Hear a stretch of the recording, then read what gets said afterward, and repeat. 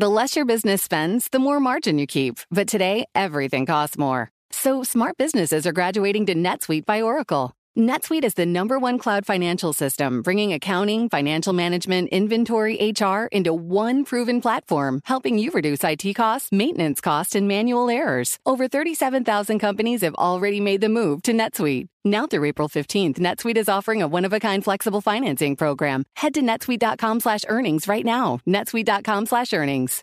Hi there, it's Francine Lacqua, host of In the City.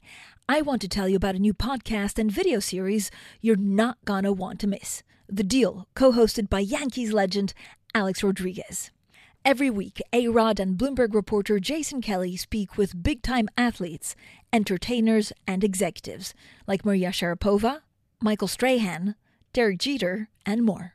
The Deal takes you behind the scenes into the world of sports, media, and entertainment, and dives into the wins, losses, and lessons learned along the way. From Bloomberg Podcasts and Bloomberg Originals, you can listen to The Deal on Apple Podcasts, Spotify, or wherever you get your podcasts. You can also watch on Bloomberg Television and Bloomberg Originals on YouTube. It's Catalina. I'm a cleaner. Well, this area is really nice. I know they're rich because look at the houses, you can see the differences, you know. But to live in Notting Hill Gate area in here, it's a rich, it's a posh area, actually. Do you know how much the houses are worth around here? Jesus, mother price, that could be a lot. Yeah. But it's a lovely place, Expensive but lovely. Yeah.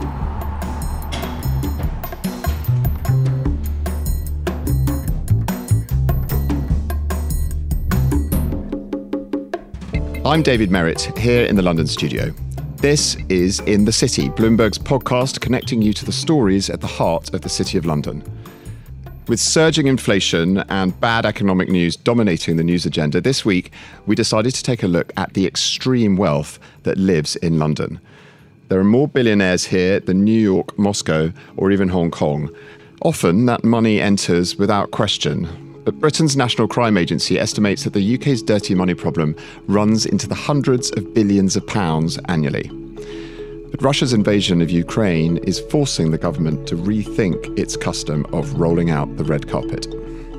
Good morning. Russia has invaded Ukraine. President Zelensky has accused Russia of nuclear terror. This is a threat to European security and stability. Britain and America have again warned Russia of devastating sanctions if it invades Ukraine. Boris Johnson announced asset freezes on 5 Russian banks and 3 high-net-worth individuals. For our part today, the UK is announcing the largest and most severe package of economic sanctions that Russia has ever seen. This is the first tranche, the first barrage of what we are prepared to do. So just how ingrained is dirty money in London, and can it be weeded out? Francine is away this week, so I asked Bloomberg senior writer Stephanie Baker to join me in the studio, along with Caroline Knowles, Professor of Sociology at Goldsmiths, University of London, and author of Serious Money, Walking Plutocratic London. In her book, Professor Knowles gives an account of her walks through the streets of London's gilded districts, from right here in the city to Notting Hill, Chelsea and Richmond, as she tries to understand the lives of the super rich and how they continue to shape our city. And to do our own research, we sent one of our producers to retrace some of her steps. I love this idea of walking around these districts of London as well, and you get a real sense from the pavement of the yawning gaps now between the haves and haves not in London. A lot of it driven by the wealth that's created within a square mile of where we're sitting right now. That yawning gap, according to your book, seems to be getting worse. Is that right? Yes, I think so. I mean, if you look at what happened after the banking crisis and after COVID, those who already have a great deal of money became a lot richer, and those who didn't visibly became poorer. And you see an expansion, and you see it around here, of homeless population sitting around the streets. And, you know, the number of unhoused people in London just goes on rising. I think it's currently around 10 or 11,000. And that seemed that London was getting both richer and poorer at the same time. And I was interested in what were the sort of mechanisms of consolidation of the plutocracy in the city. And how could one begin to think about that? What were the infrastructures that made London a wealthy city that's also poor, that meant these two things could coexist? And the pandemic has made things worse, am I right? It certainly has. I mean, it's increased the wealth of the wealthiest. But for those who are, on moderate incomes, the median income in London is still only just about £34,000 a year. For those people, life became tougher and tougher. And for those who struggled to find housing, which seems to be one of London's most pressing social problems, if you like, that while we build plenty of houses, that they're unaffordable to most of the population. That what you have is this widening gap between haves and have-nots, really. So that London, it seems to me, is becoming an experiment in the coexistence of wealth and want. Stephanie, I can bring you in here as well. You've written for many years at Bloomberg about money trails around London. What's changed in recent years in terms of how wealth is created in the city and then how it's spent more broadly? Yeah, well, I arrived in London in 1999, and it has changed so much since then, from the rise of Canary Wharf to the transformation of Hackney in East London, that was once the affordable place to live and is now super trendy and super expensive. And then you go to places like Belgravia or Mayfair, which have just gotten richer and richer. And in some cases feel a little bit hollowed out, I would say, because so many foreigners have bought property in those neighborhoods and they don't live there all the time. People which coming, it more looks like businessmen who looks the house only for investment, keeping empty for the long time and then selling to another people. So there's no community, right? It's the dark windows at night, isn't it, around Mayfair? Exactly. Yeah. So I've lived in London all my life, and there's been a massive influx of money, foreign money. Most of the people who own these houses don't actually live here anyway, so you wouldn't ever really see them. Right, it sucks the life, doesn't it? The street life is sucked out of those very wealthy areas. I think Notting Hill is probably a very good example. Yeah. Where go back 20, 30 years and you had black activists, you had community activists around housing, you had a much more colourful, vibrant landscape. And now, if you think about it, those streets are fairly sterile and expensive. And every year at Carnival, of course, the people who own those big stucco houses, what do? They board them up, don't they? Of course, yeah. And they go somewhere else. Go to Tuscany or something. Yes, absolutely. No. As you walked around the streets, Caroline, where else was really striking to you, where this yawning gap between what you called the haves and have-nots has become unsustainable? The way I think about streets is that streets tell stories too. I mean, people tell stories, but what happens on the street is also a series of stories. And the stories in places like Belgravia are, enormously wealthy, are serviced, are, even the facade, you've got these uniform stucco railings, porches with pillars, and if you go around Eaton Square, of course, there are sort of concierges standing in uniforms, in bowler hats. Although what's interesting, if you think about Mayfair, is the kind of standoff between hereditary wealth like the Grosvenors and Middle Eastern influence.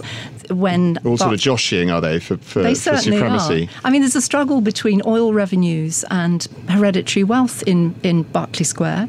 The Duke of Westminster was the losing bid on buying that. So he's losing. The aristocrats are losing out, are they? They can't compete with the petrodollars. No, they can't. And if you look at the latest rich list, the people at the top of that, with one or two exceptions, are international.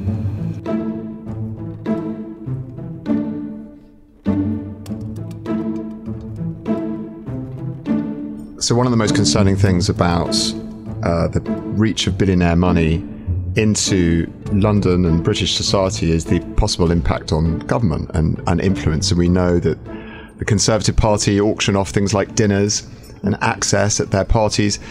Stephanie, is the influence of Russian money particularly something that potentially sways policy, that has an outsized influence on the government's thinking? It's a really good question. I think it's hard to tell because of the lack of transparency. What we can see is Russian money flowing into political parties, in particular the Tory party. There's a woman named Lyubov Chernukin. She was born in Russia, but she is now a British citizen. Lyubov Chernukin has donated large sums to the Conservatives to play tennis with David Cameron and Boris Johnson, and £135,000 for a night out with Theresa May and members of the cabinet. And she has donated more than £2 million to the Conservative Party. On the other side of Theresa May is Lyubov Chernukin, who's the wife of a former Russian minister. Her wealth comes from her husband, Vladimir, who has strong links to the Kremlin. She's the top female donor to the Conservative Party. And it's unclear why she's done that and what she's gotten in return. There have been various reports looking at the source of her wealth and, some leaked files showing that her husband had done business with a sanctioned Russian oligarch named Suleiman Karimov. So I think there's real questions about the flow of money into politics, whether or not there are enough checks on what is the origin of that money and what is the agenda really behind it. There are plenty of other examples of that. For instance, Yevgeny Lebedev. He is the rich Russian-born son of an ex-KGB agent. And he, of course, owns the Evening Standard and has hosted various charity parties and events where Boris Johnson has attended. And he, 2 years ago, became a member of the House of Lords. And what we've learned recently is that that was against the recommendation of the security services, who had raised questions about him and becoming a member of the House of Lords because of his father's KGB past. Did Boris Johnson intervene to elevate Evgeny Lebedev to Lord Lebedev of Hampton and Siberia? And money, of course, trumped those security concerns. Exactly. Of course. There's also what we don't see, what they do in the clubs, the kind of cognitive capture of government by wealthy foreigners and wealthy people in general, where, there's nothing is said, but there is a sense of being in a certain location, social location, together, which kind of fuels some of these things, I think. What should the government be doing? They've claimed that they're going to clean up the flows of money coming into London, that London is not going to be the world's laundromat that it sometimes is claimed to be. And the government have tried to put legislation through, but is it enough, Stephanie? I mean, are they actually taking this seriously, or is it very difficult for the British government to disentangle itself from all of this wealth? I think the Russian money is so deeply embedded in London and the UK, it's going to be very, very difficult to unravel.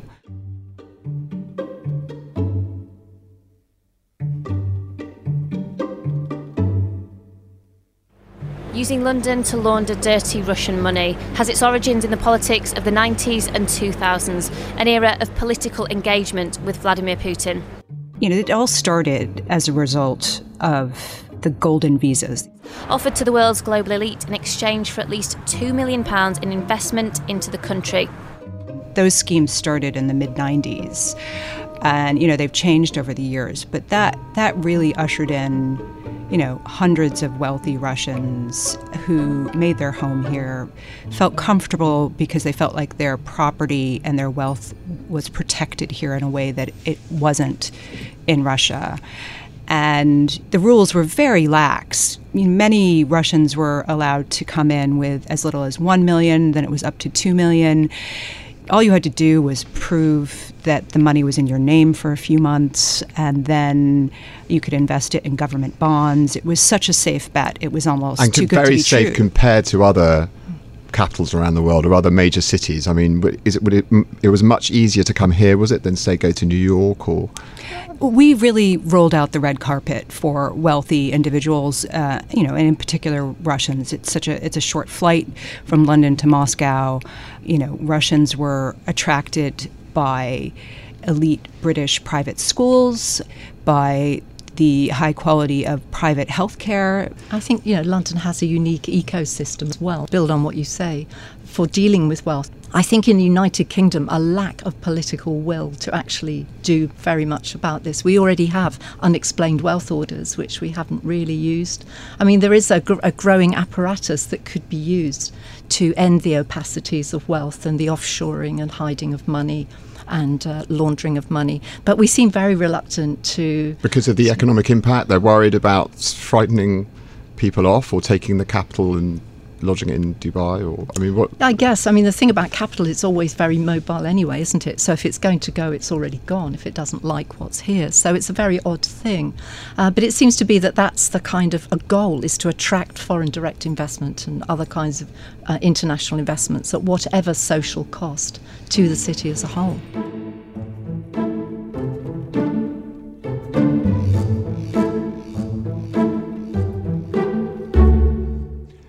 I wanted to talk about property, because no discussion of wealth in London is complete without talking about property. And it's often described as a great way to launder money as well, potentially. In June, we had reports about sanctioned Russians buying property at One Hyde Park. That building has been such a symbol, hasn't it, of the sometimes rather crazy prices of London property.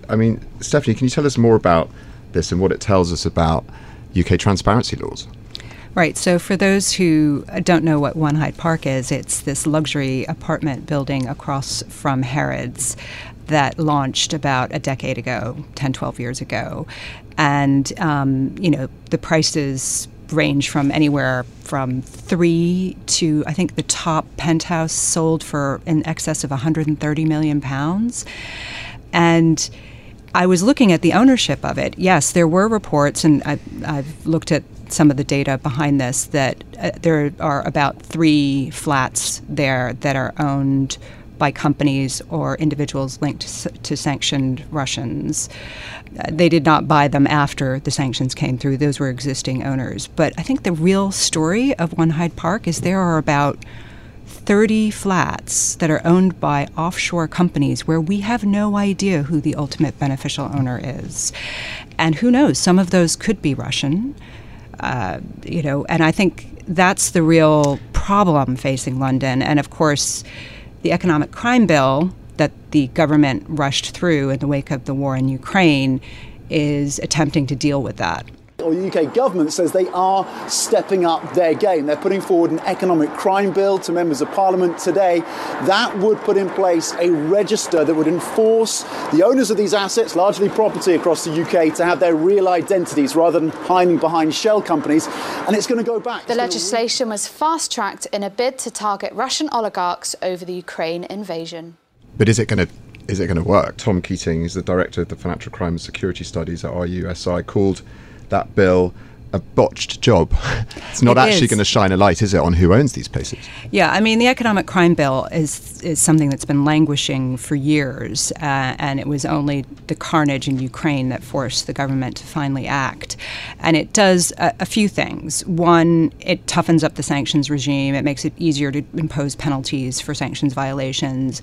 It makes it easier to go after unexplained wealth orders. This is, court efforts to target individuals, make them prove the source of their wealth, that they actually have clean money to buy and hold the assets that they have here. But the real thing that it does is create this register of overseas companies that own property in the UK. But it's full of loopholes. You can create a company still based in some place like the British Virgin Islands and find a few relatives or friends to hold less than 25%, which is the threshold at which beneficial ownership must be disclosed. And you still can shield who the ultimate owner is. Right. And this comes to the point I really want to go into next, which is this question of secrecy. There is this absolute paranoia of transparency, and it's remarkable. And you have to give everyone names, sort of stage names in your book, because they won't be referred to by their names. Why do wealth and secrecy go together like this? It's curious, isn't it? I mean, they wouldn't have spoken to me if they'd been on the record if I was using their real names. I mean, that just wasn't going to happen. They're extremely coy about how much money they've got, how they've got it, often obscuring the origins of their wealth with philanthropy and art collections and other things. I coined this term that I borrowed, which is that wealth is, in a way, a nervous condition. I think the wealthy know that what they do, the sources of their wealth, that they live in such a different way from the rest of Londoners that actually that's indefensible. And I think that's what they're covering up. It's not that they do anything so very secret. There's a sense of conscience there, do you think? Sometimes, that actually really... I think so. There is a whole mix, but I think generally they don't want to step over the homeless on the way to the opera. They probably wouldn't mind investing and paying a little more tax to even up the playing field a little bit. I mean, Stephanie, so we've got this transparency bill. You can circumvent it, as you've described. But how is London stacking up on this with other big financial centres around the world? You know, in America, is it easier to conceal your wealth, or are the motives still the same, or what's the difference in London? It's a real mixed picture. I mean, the U.S. has taken similar steps to try to, crack down on money laundering through real estate. But ultimately, there are certain states in the United States that are bigger tax havens than the likes of Cayman or BVI. And so there are real problems there. I mean, the lack of transparency in states like Montana, Nevada, I mean, the list goes on, is enormous. And, it has led to, accusations of hypocrisy that the U.S. preaches, what it doesn't practice. So I think that the UK is taking this step in the right direction, but ultimately, for instance, with the Overseas Register, it doesn't matter if you're required to disclose if there are no checks on the information that you provide, and there's no budget for Companies House to actually monitor and audit the information that is submitted there. And I think the real change won't happen until Companies House is empowered and financed properly. I think it is a resource issue, isn't it? Very much, because the British state, in many ways, is so much poorer than the wealthy who can afford the best lawyers and so on to avoid tax. So I think it's a question of not just passing legislation, but, as you say, is resourcing it properly and making it enforceable and giving it some teeth.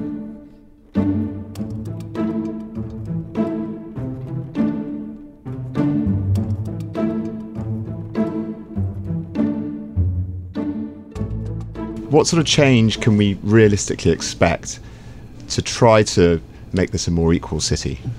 You could do something about shifting resources from the very rich into home building for people on moderate and poor incomes in London, of solving the housing crisis. It should not be beyond a wealthy city or a city with this much money going through it to actually solve the problem of homelessness. It wouldn't be that expensive, and actually it would be possible. But you need to empower local authorities to have and spend money. They often don't have the right resources. And so I think some small redistributions would be in order to make a start on that kind of gap which exists. And, can a city where so much of the GDP comes from finance and comes from the Square Mile in Canary Wharf and the hedge funds in Mayfair, is there a model in which that can coexist with a more equal society as well?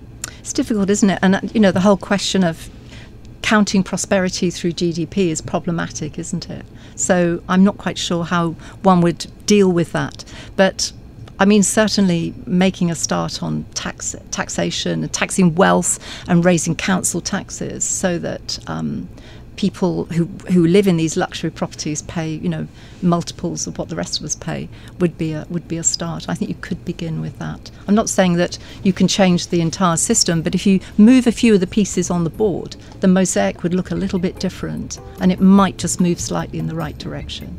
Caroline Knowles, thank you so much for talking to In the City, and Stephanie Baker, thank you so much too. Thank you. Thank you.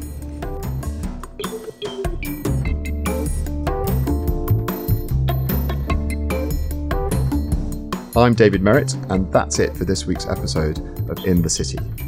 We will be back next week, and in the meantime, if you like the show, please rate it and check out the Bloomberg UK website for more news and views. Special thanks to our guests Stephanie Baker and Caroline Knowles. This episode was produced by Summer Sardi and Alina Ganatra. The head of Bloomberg Podcasts is Francesca Levy.